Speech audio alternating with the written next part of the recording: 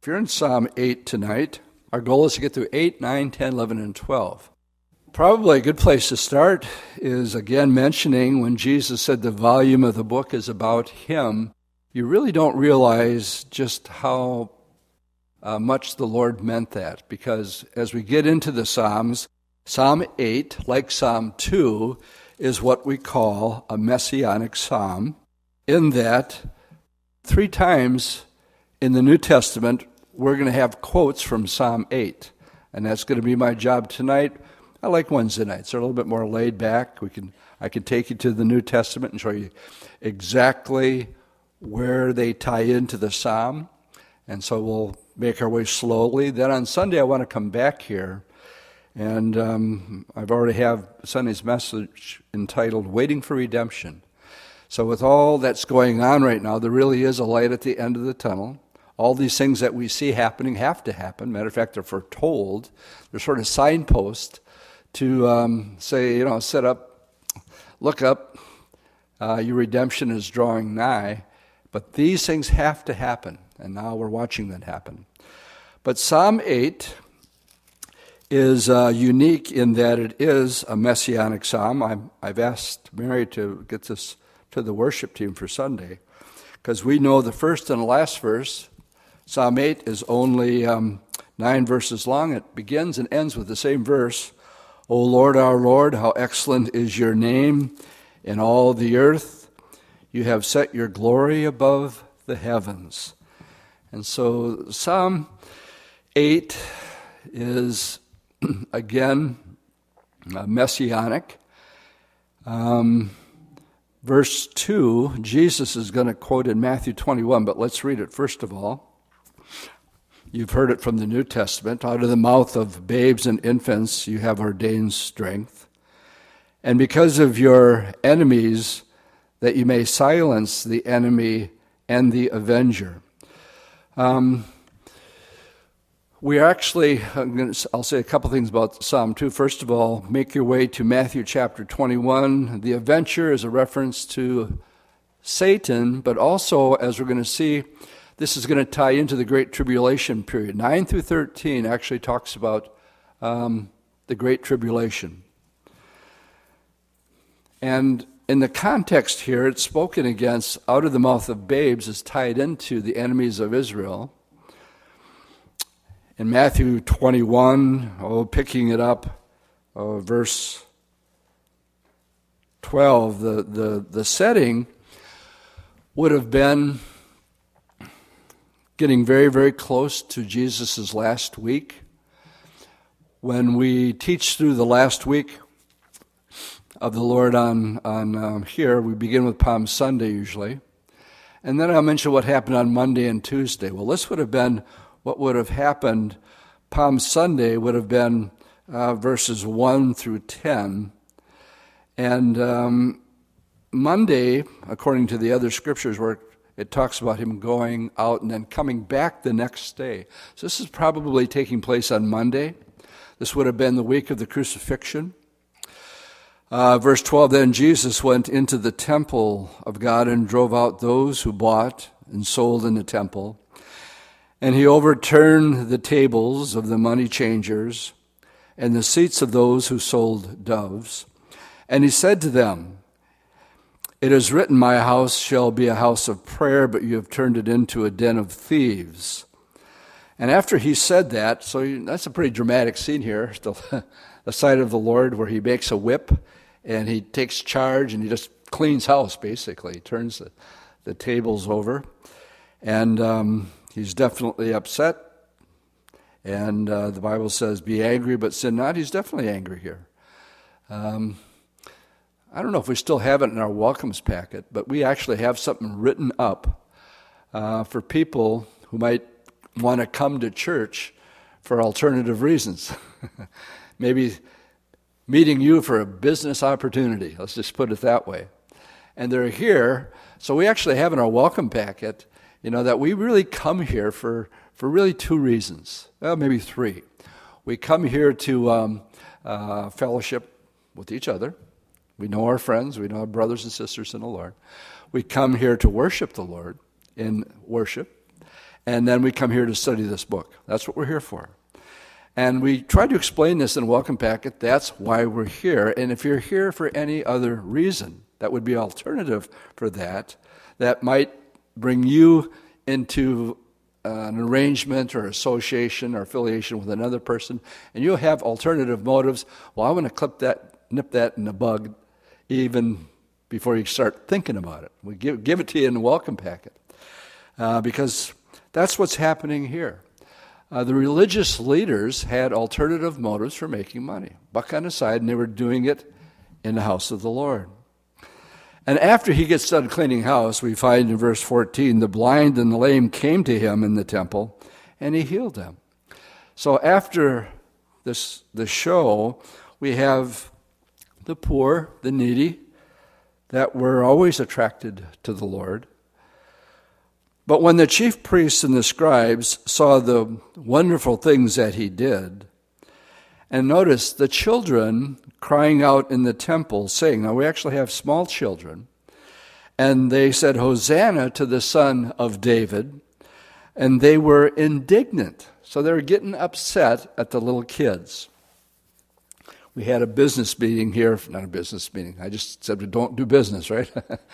We had a meeting for our trip to Israel several weeks ago. And it's without exception after the second service, after everybody's gone, this place becomes the biggest room you can run in the entire church building. And if you're this tall and younger, this is where you're at and this is where it's happening.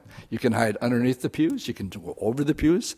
This is when the church becomes Pentecostal and they really do jump over the pews and on the pews and around the pews. And they're screaming real loud. And usually I let it go, Kids, you let kids be kids. But I was trying to talk, so I actually pulled one of them aside, sit down, right here. And it took them 3 chances to get him to sit. And then when the other guys saw that I was serious about we needed to talk right now and they couldn't do this, well, then that got rid of that problem for that while. But it was something about the Lord that, they were drawn to Jesus. And we find here that the children in the temple were actually saying, Hosanna to the Son of David, but they were indignant. And he said to them, now Jesus is responding to the self-righteousness of the scribes and the Pharisees. And he says, this is how he responds, do you not hear what they're saying? And Jesus said to them, yeah. Have you never read? And now he quotes Psalm 8. Have you never read, out of the mouth of babes and nursing infants, you have perfected praise? You have the faith of a little child. You tell your kids about Santa Claus, and you're heartbroken the day you find out it's not true. Why? Because you have the faith to believe. If that's what Mom and Dad tells me, that's how those presents get under the tree. Well, that's you buy that hook, line, and sinker. And there's this openness and transparency that's so real with little kids. You don't have to wonder. They'll tell you exactly what they're thinking. And they'll say things that are very awkward with your friends because they're just open. There it is. It's out. And so here Jesus pulls Psalm 8, and it's a prophecy. He says, have you never heard where it's said out of the mouth of babes? And he pulls out, and this is one of the places where Jesus is fulfilling Scripture, and he's saying this is a context that it's in. When David wrote that, this was to be happening this week. This was the week and the final week that Jesus was going to be on this planet. Now, in the morning, as he returned to the city, he was hungry. So we have, again, the next day. Let me show you the second time Psalm 8 appears. Have you turn over to 1 Corinthians chapter 15. Picking it up in verse 25. 1 Corinthians 15, of course, is the resurrection. Paul is addressing it because there were actually, in verse 12, the reason he's doing it, it says there's some here that says there is no resurrection of the dead.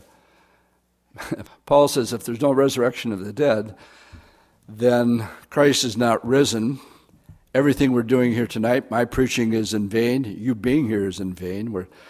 And if Christ isn't risen, this is all futile. You're still in your sins. Verse 18, those who have fallen asleep in Christ, they've perished. We have no hope for them. I like this verse 18. If in this life only we have hope in Christ, we are men most pitiable and miserable. If there's no resurrection, then we're all wasting our time, and we should be doing something else. On the other hand, if there is a resurrection, and Christ is risen from the dead, then there's nothing more important than you can do with your life than to explain that to somebody else, because the resurrection is everything. And so all of the chapter is really about the resurrection. And beginning with verse 30, Paul lays out the order of the first fruits of the resurrection and who it was that really was the first one to come back from the dead. And he is talking about Christ in verse 20 being the first fruits. The first fruit simply means he was the first one. You say, hold on a second, Dwight, what about Lazarus? What about the guy Elijah raised from the dead? What about those guys? Well, the difference is they lived again, but they also died again. Lazarus, after being resurrected, had to go back and go through that pain and suffering all over again. The first one who ever was resurrected with a resurrected body was the Lord Jesus Christ. And that's what verse 20 is saying. Beginning with the first fruits, so the order is Jesus first. And then those who have fallen asleep. The word death after this verse is never used, after the resurrection, the word death is never used for a believer. It's always fallen asleep, because you never die. 2 Corinthians 5 says to be absent from this body is to be present with the Lord. It is an immediate translation, just like the rapture. In a moment, in a twinkling of an eye. It's going to happen that quick. And the way things are going, I'm looking at the clouds awful careful these days, the way things are going on. Because if the signs of Ezekiel 38 are all around us, how close is the rapture? So the order is Jesus was the first. The resurrection and the first fruits of the resurrection has been taking place since Jesus died. So that Stephen, after after we get through Jesus' resurrection, we have Stephen being martyred. And I think I pointed this out on Sunday as they were stoning him. After he preached the gospel to him, he says he looked up and he saw Jesus. And then it says he fell asleep. Isn't that what it says? It says he fell asleep. Well, they stoned him. That's what hung over Paul's head for how many years? That he couldn't believe that he did that to the church, that he persecuted the church. That's what Paul lived with. But it's interesting to me that it says he fell asleep, but we know that he died. And yet he says, I see Jesus. So you think he's in limbo somewhere or some soul sleep somewhere? No. To be absent from the body is to be present with the Lord. When he saw Jesus standing up, he knew he was going from point A to point B. And it was going to happen just that quickly. All right, so as we follow the progression here, if you pick it up down in verse 24, 25, it talks about finally getting towards the end. Let's go to 24. Then comes the end. After Jesus comes back, establishes his kingdom, when he delivers the kingdom to God the Father, when he puts an end to all rule and all authority and all power, for he must reign till he puts all enemies under his feet, and the last enemy that will be destroyed is death. Now, verse 27 is in Psalm 8. That he has put all things under his feet, but when he says all things are put under him, it is evident that he who put all things under him is expected. Now, when all things are made subject to him, and they're not right now, then the Son himself will also be subject to him who puts all things under him, that God may be all in all. We begin with the resurrection.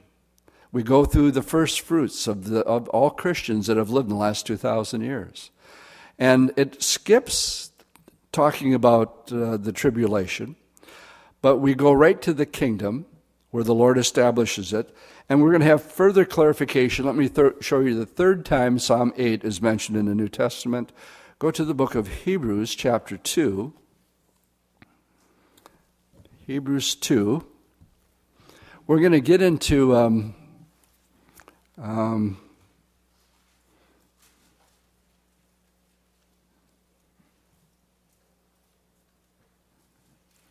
so Hebrews 2.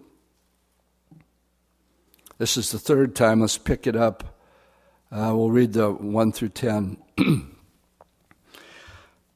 The writer says, who I believe is Paul, therefore we must give the more earnest heed to the things that we have heard, lest we drift away. Boy, there's one you can camp out on for a while. Taking the Bible seriously, if it says it, that's what it means. You don't have to add to it, take away from it. Give the most earnest heed to the things, lest you would drift away. We call that backsliding.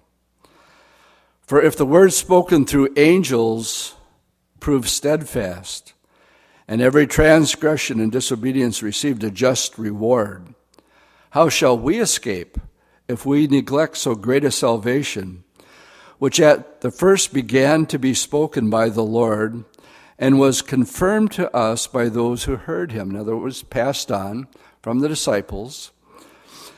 God also bearing witness both with signs and wonders, with various miracles, and gifts of the Holy Spirit according to his own will. For he has not put the world to come, of which we speak, in subjection to angels. But one testifies in a certain place, saying, what is man that you're mindful of him, or the Son of Man that you take care of him? That is Psalm 8, and that's where the writer here is pulling it out.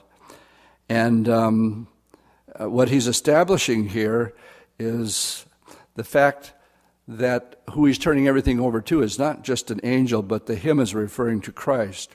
You made him a little lower than the angels. You crowned him with glory and honor and set him over the works of your hands. And you have put all things in subjection under his feet. For in that he put all things in subjection under him, he left nothing that is not put under him. And this is important that you get, so that you get the context. But we do not see all things put under him now. Jesus has gone to the cross. He has redeemed this planet. He has not taken possession of what he has purchased. What the writer is saying that is talking about all things are put under his feet. And it's not present tense. It's not right now. That very first verse is prophetic, speaking about what's going to be, not what is right now. And the writer of Hebrews makes it clear here that we don't see that happening right now. We see a little girl in Israel living in Ashkelon telling us that there's Hamas coming out of a tunnel right in her kibbutz. That's what we're hearing. Anti-Semitism at an all-new time high. But we see Jesus, who's made a little lower than the angels, for the suffering of death, crowned with glory and honor, that by the grace of God might taste death for everyone. All right, let's go back to Psalm 8. Those are the three places in the New Testament. Again, what you want to grasp as we go through the Psalms is this, some of them are prophetic, messianic, and they have prophecy, and in this case, some of it is fulfilled. Matthew 21 was fulfilled when Jesus said, out of the mouth of babes, praise is perfected, out of little kids. That was fulfilled. The other one, where he talks about all things being put underneath him, are not. All right, so we made it all the way up to verse 2. Then in verse 3, David says, when I consider the heavens and the works of your fingers, and the moon and the stars which you have ordained, What is man that you're mindful of him? So in the first part of verse 4, you have, this is really Psalm 139, and David is blown away by, he says, "Oh Lord, your thoughts towards me are more than the sands of the sea. When I wake in the morning, you're still thinking about me." Do you know that he's preoccupied with you? He's preoccupied in his love for you. We can't grasp that because that's just who he is. God is love, God is spirit, God is light.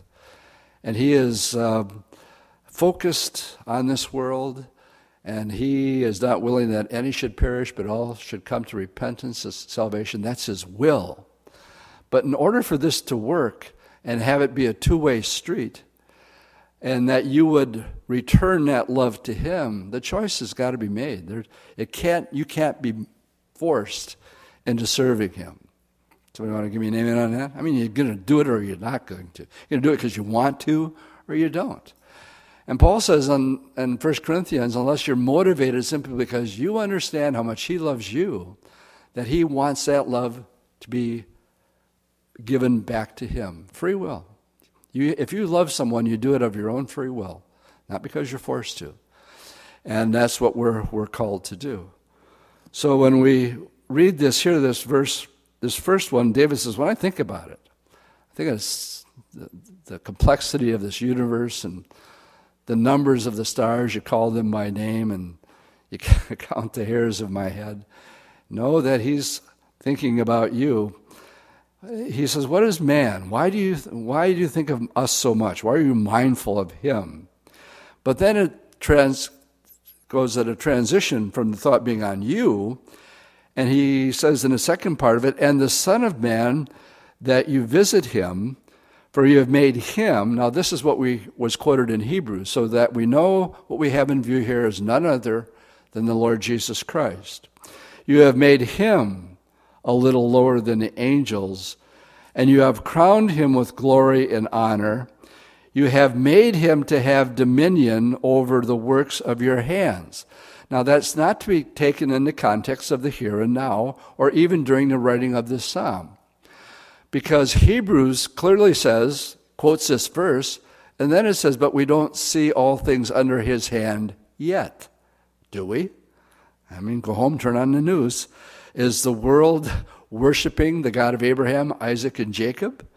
Or is the world all of a sudden changing and becoming very much focused as that's the problem in the world today? What's happening in the Middle East, and there doesn't seem to be an answer or a solution to it. And bad guys seem to be this group of people. I'll tell you let me finish the psalm and then we'll get into that. Verse 9. You have made him to have dominion over the works of your hands, and you have put all things under his feet. Not yet. All sheep and oxen, even the beasts of the field, the birds of the air, the fish in the sea, that pass through the paths of the sea. O Lord, our Lord, how excellent is your name in all the earth. This is to be heralded, and it's fulfilled when the Lord will be reigning over all the earth. In Zechariah, the last chapter, the horses are going to have bells on them, holiness to the Lord. And the whole world will be aware of this verse right here. And so what we have in the meantime is really the rise of anti-Semitism. And that's what we're getting into as we get into chapter 9. So let's move on to 9 and 10. Let me tell you, first of all, that we have in our Bibles chapter 9 and chapter 10. If we had the Latin Vulgate or the Septuagint, they would be one psalm, not 9 and 10, just one together. And the reason being is, and what we don't see here, I explained it last week with Psalm 119. It's called an acrostic psalm. In other words, there's a clear order of the Hebrew alphabet of putting this together in a poetic form. So 9 and 10, both in the Latin Vulgate and the Septuagint, are just one psalm. It's like Psalm 119. It starts with the elf of the letter, and it goes all the way through all 22 letters. It's called an acrostic, or you might say the alphabet in its poetry. So 9 and 10 are verses, especially the first 6 verses here. This is a strong declaration of the judgment that is coming.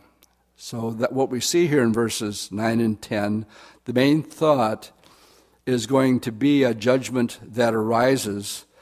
My subtitle says, the death of a son. How many of your Bible says that under 9? And a couple people raise your hands. Okay. Couple trains of thought in Psalm 9 and 10. And some think it's the death of David's son.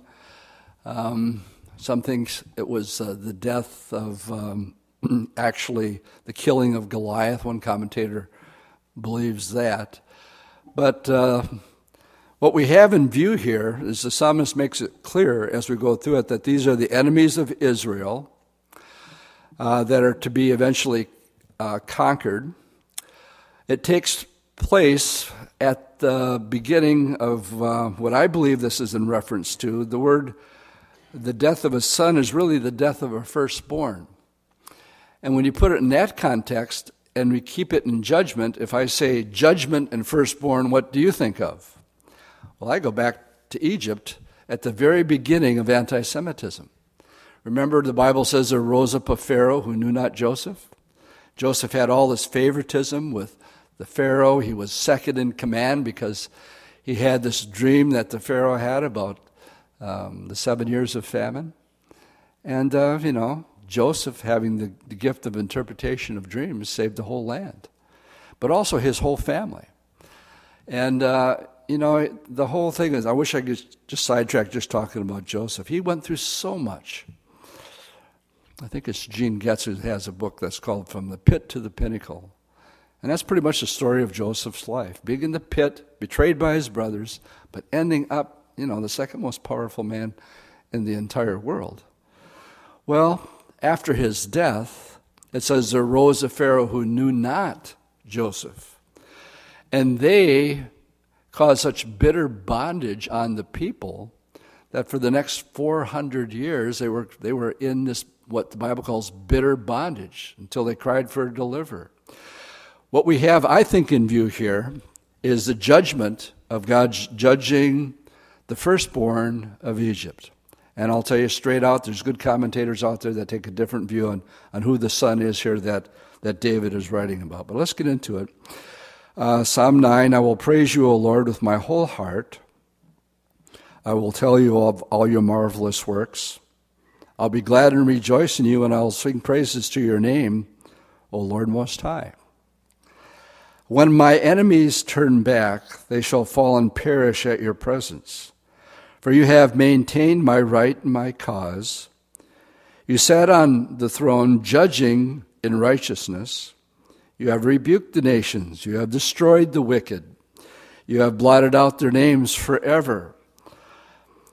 O enemy, destructions are finished forever. And you have destroyed cities, even their memories have perished. So in the first 6 verses here, if it is really Pharaoh, a type of the Antichrist, seeking to annihilate the Jewish people, well, what do you have? Well, the birth of anti-Semitism. And I think it was the enemy way back then that was after this group of people. If you got the news bites at this time, take this out. Because I didn't know that these were our news bites. And as I studied and realized where we were headed with this, I've been watching the news, and in Paris and in London, it has risen to such, they're lining up to, cast their vote against the nation of Israel and what's happening right now. This is really stirring the pot, and I was going to ask Mary to put something about this in the news bites, and she says, I already put one on your desk. Why don't you look at it? And this is exactly what I was looking for. I wanted something to show you tonight, to show you that what you see taking place in the Middle East today is nothing new. You can go back to Egypt. That's where it began. And no matter where you go throughout history, this is not about a war over land. We offered Yasser Arafat, if he wanted a two-state solution. We've already offered him that. He got up and walked out. I was listening to an interview with the leader of Hamas just last night or the night before. And he said, what would it take? I mean, for you actually to settle and have peace. Are you willing just to acknowledge the existence of the state of Israel? And this is what happened. It was like this. No. But he thought about it for 10 or 15 seconds. He didn't know how else to get around the question, so he just answered it directly. And the reason for no, and the reason Yasser Arafat turned it down before he died, is that's not the issue. And it's not even an issue over land. That's not the issue either. The big picture, if we look at it from this book and what we're reading here, is that the plan of the enemy is to destroy the people of Israel. This is the kingdom of heaven. Revelation 12, the devil and his angels stood up and fought against let's just go there. And it's not in my notes, but it's not like me to get sidetracked, but we'll just go there and do it anyway. Chapter 12. War broke out in heaven, verse 7. And this is what's happening. When war breaks out in heaven, the devil and his angels fought against Michael and his angels. They did not prevail, nor was a place found for them in heaven any longer. So the dragon was cast out, called the devil and Satan, who deceived the whole world. And he was cast to the earth, and his angels were cast out with him. Now, great rejoicing. Then I heard a loud voice saying to heaven, now salvation and strength and the kingdom of our God and the power of his Christ has come. For the accuser of our brethren who accused them before our God night and day has been cast down. And they overcame him by the blood of the Lamb and by the word of his testimony. And they did not love their lives to the death. Therefore rejoice, O heavens, and you who dwell therein. But woe to the inhabitants of the earth, for the devil has come down to you, having great wrath, because he knows he has a short time. So, the war is a spiritual battle. Daniel 10, again, talks about the prince of Persia. Interesting, that's called Iran, by the way. The prince of Persia, that would be the prince of Iran. Implying that there's demonic authority over regions of the world. Again, in Revelation 14, we hear of demonic spirits going out to the kings of the east to stir them up, to bring them to the battle of Armageddon. So what you see taking place when you see these interviews, and it's all about one thing, and that is what their own declaration of Hamas is, and that is the destruction of the state of Israel, clear and simple. And anything else that you're hearing is just rhetoric and talk. And boy, could I get sidetracked here with just the atrocities that are being done with people who have been brainwashed through this false doctrine called the Muslim faith or Islam. But behind it all, and this is what we have to have the big picture, is where does the devil focus his attention once he is cast down here? It's not that it's already not focused there. But in verse 13, when the dragon saw that he had been cast to the earth, he accused the woman, he persecuted the woman who gave birth to the child. The woman, just so there's no doubt about that, and that's given to us in the first couple verses, can only be the nation of Israel who gives birth to the Messiah. Jesus is the Lion of the tribe of Judah. And it only makes sense that when the devil comes down, he only has 3.5 years. The church isn't even here. So those who say it's the church Couple problems. The church is pregnant, number one. That'd be a problem. Unless you have Isaiah telling us, no, this is going to be born through a woman who's going to be a virgin. And so we have the idea here that it comes from Israel, and it's through Mary. But his focus now, knowing he's got a short time, is the nation of Israel. And that's the precursor of everything that's going on right now. All right, let's make our way back. 9 and 10. Again, according to the Septuagint and the Latin Vulgate, is an acrostic.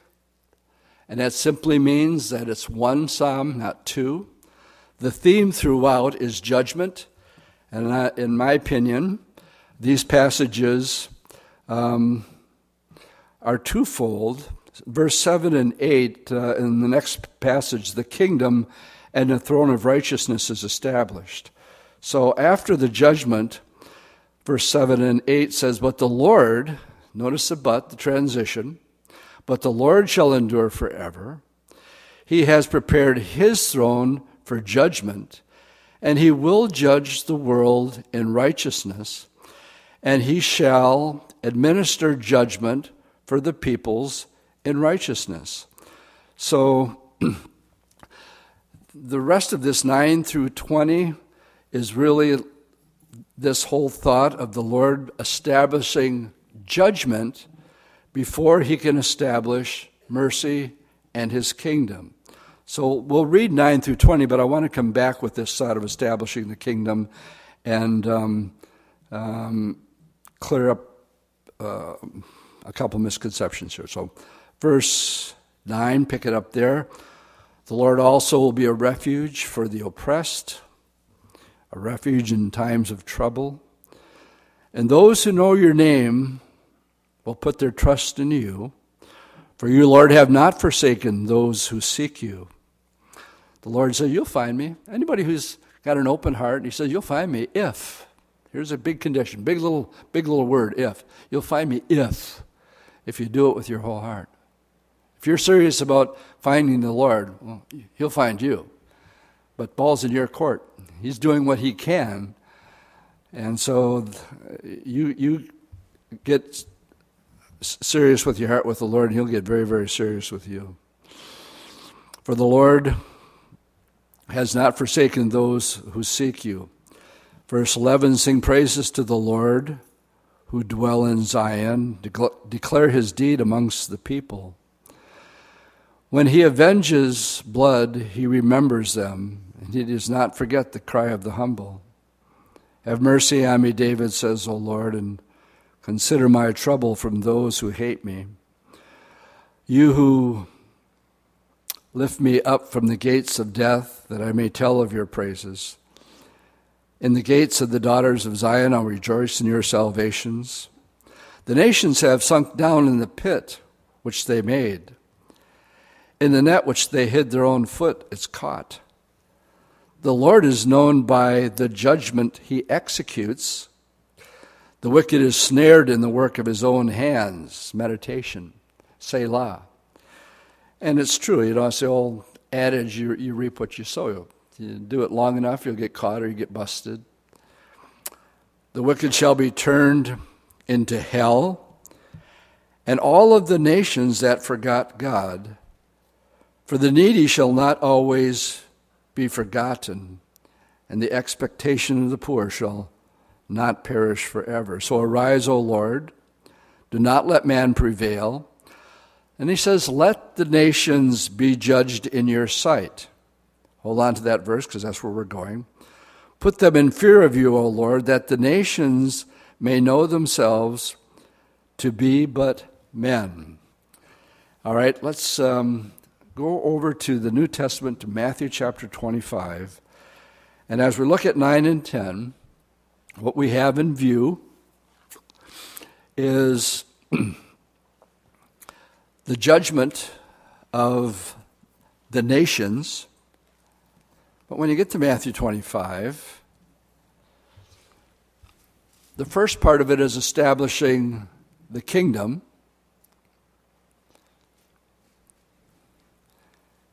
And if I would put this in sort of a chronological order here, as you look at Matthew 25, I'll draw your attention to verse 31.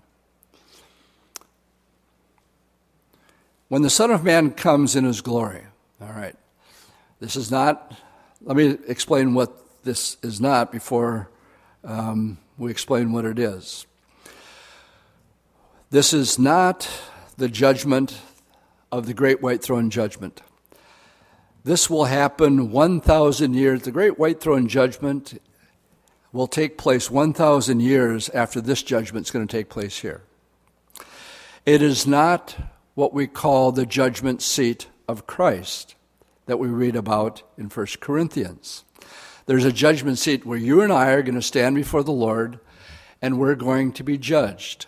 Another word for that is called the Bema seat. And basically what's going to be judged there, remember when the Bible says don't judge anything before the time? Well, because I don't always, you might be doing something and I might judge you for what you're doing. But I can't do what God does, and that's look into your heart and have an understanding of why are you doing that? What's your motive behind that? I don't know. I'm not God. But God is God. And he knows the motive of the heart and why we do what we do. That's why he tells us when you do something, don't let your right hand know what your left hand is doing. Because your heavenly Father who sees in secret, he'll reward you openly. But if you do your good works before men, you already got your reward. You did it in such a way you wanted a pat on the back. There you go. You got it. You got your reward. Could have had it later. So what we have in view here, number one, is not the judgment seat of Christ. Number two, it is not the great white throne judgment. Then which judgment is it? Well, it tells us.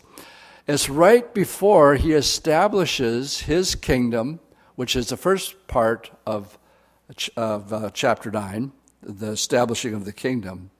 When the Lord does come back in his glory and holy angels with him, then he will sit on the throne of his glory, and the nations will be gathered together before him, and he will separate them one from another as a shepherd divides his sheep from the goats. It's a judgment. Well, here's the scenario. We're watching the beginning of what is called the time of Jacob's trouble. I don't know if we have an answer for this one. I've watched wars come and go from 67 to 73, and one in 2012 that sort of nipped it in the bud for us going to Israel in 2012. Gang, this one is different. And the game changer this time around is ISIS and Putin, not necessarily in that order. And listening to the news tonight, they're saying, a lot of the people are saying, I really think we're underestimating Putin. Our president today called for real tough sanctions. He's even going after Putin's judo partner. I don't know if you caught that. They got pictures of him doing the breaststroke and pulling his kid behind a pony with his shirt off, flexing his muscles, and then we got pictures of him flipping his judo partner. And every time we put sanctions on Putin in the past, it's accomplished absolutely nothing. But they say, this time we're going to get it really tough on him. Well, I look at this as, especially after last week, he offered his assistance in the Middle East with this problem between Israel and the Palestinians, what they call the Palestinians. And I'm saying, what? And this is exactly what Ezekiel 38 predicts. It predicts an alliance with Russia. Gog and Magog is not a country, it's a title of a person, maybe a demon who's behind the source. But he wants his national unity that where once Russia had its glory, he wants that back. And I don't think he cares too much about the sanctions. So where I see this heading right now is, I don't know if this one's going to turn around and sort of back off like it did before. This could be the freight train that actually brings in the whole scenario of the Ezekiel 38 equation. And I say that carefully, but yet that's the way I see this one unfolding. And that should cause us really to perk up and really understand the times in which we live in. Remember, it says in Hebrews, when you see these things begin to happen, right, then make sure you're doing the work of the Lord more, not less. And so real admonition. So when the Lord does return, it'll be after the 7-year period of time called the Great Tribulation. It's also called the time of Jacob's trouble.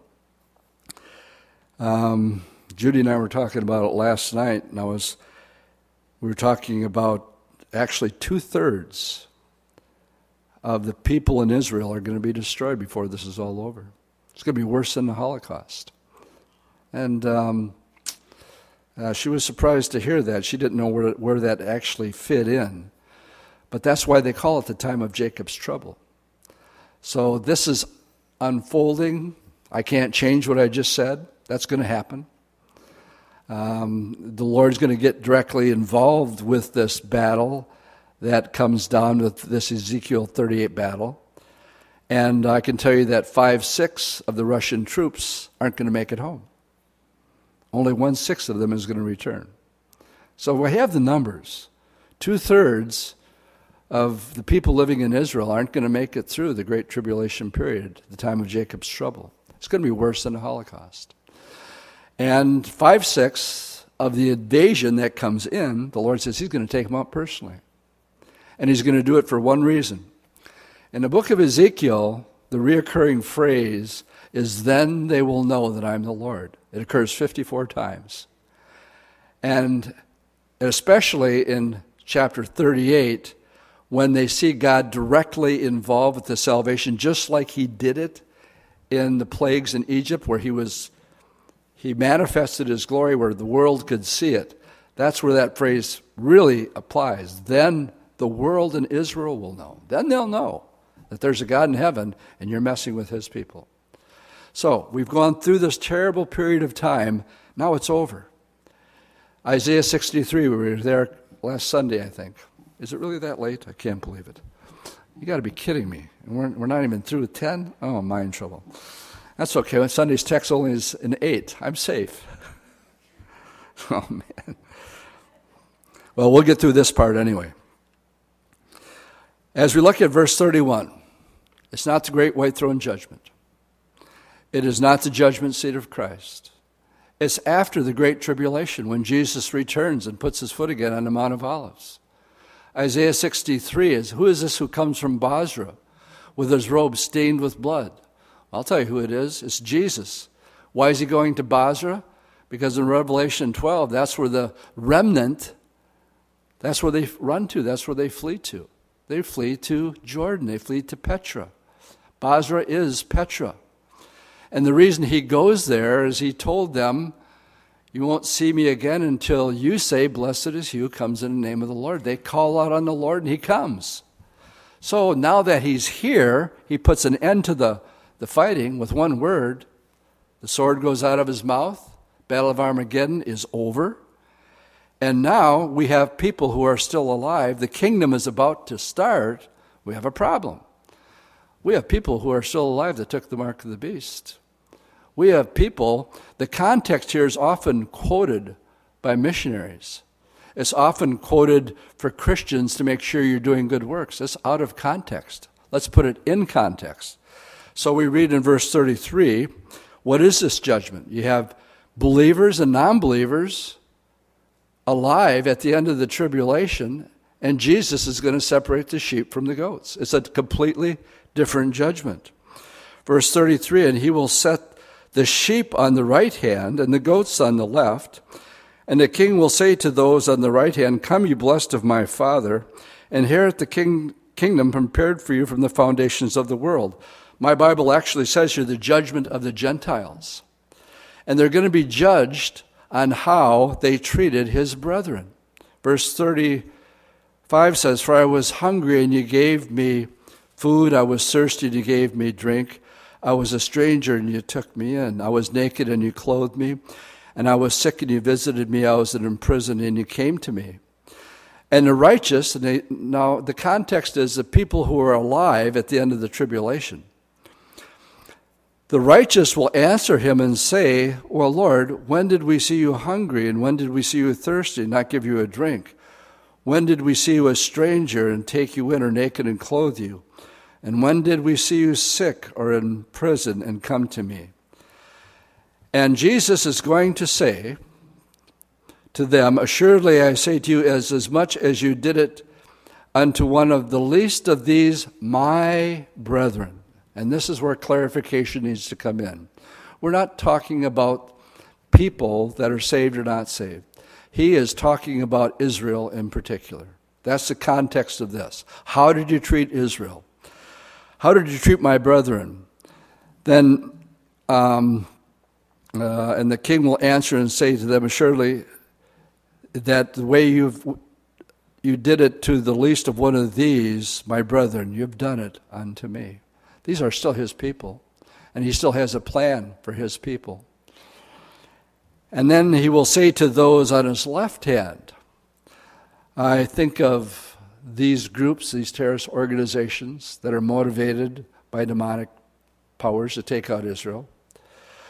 "Depart from me, cursed, into everlasting fire prepared for the devil and the angels." Again, the context here is a judgment at the end of the Great Tribulation. Before the kingdom can end, there will be people who are just like you and me, humans, that didn't take the mark of the beast, that will enter into the kingdom that way. On the other hand, if you were against Israel during this time, now that's who we're addressing in verse 42. "I was hungry, and you didn't give me any food. I was thirsty, and you gave me no drink. I was a stranger, you didn't take me in, naked, and you did not clothe me, and in prison, and you did not visit me." And they will answer him, saying, "Lord, when did we see you hungry or thirsty or a stranger or naked or sick in prison and did not minister to you?" And he answered and said, "Assuredly, I say to you, inasmuch as you did it not to the least of these, you did not do it unto me." He's talking about Israel. The context is Israel. The whole last 7 years in the book of Revelation is about Israel, not the church. "And these will go into everlasting punishment, but the righteous into everlasting life." So as we end tonight, we've made it through a whopping 2 chapters, but I get credit for 10 because they go together. So 3 chapters, and that's just fine because really what I want to take off on and make you aware of is especially Psalm 8 as you go out tonight. Jesus says the book in your hand that you have in your hands tonight, it's all about him. You know, and as we go through the Bible, chapter by chapter and verse by verse, here we are in Psalm 8, and Jesus says, "Oh yeah, by the way, that verse about the little children, praise comes forth from them. It comes from Psalm 8. It was fulfilled in Matthew 21. The volume of the book, it's all about Jesus." Amen? Let's stand and we'll pray. Lord, thank you for your word tonight. And as we sort of trudge along here, Lord, we thank you for the hope that we have as believers, that your kingdom is coming. And we'll be able to sing and praise you and say, "Oh Lord, our Lord, how excellent is your name in all the earth." We know that pertains yet to the future when you will have dominion over this entire planet. The New Testament tells us you've won the victory, but we don't yet see all things under your control. But we thank you for the hope, as we've always prayed, Lord, for your kingdom to come and your will to be done. And so we pray for that tonight. And in closing, we pray for your people. We want to be on the side that blesses Israel. For your word tells us that you will bless those who bless them, and you will also curse, as we see in Matthew 25, and bring judgment upon those who treat your brethren that way. So Lord, bless your people as we go out tonight. Thank you for your word in Jesus' name. Amen.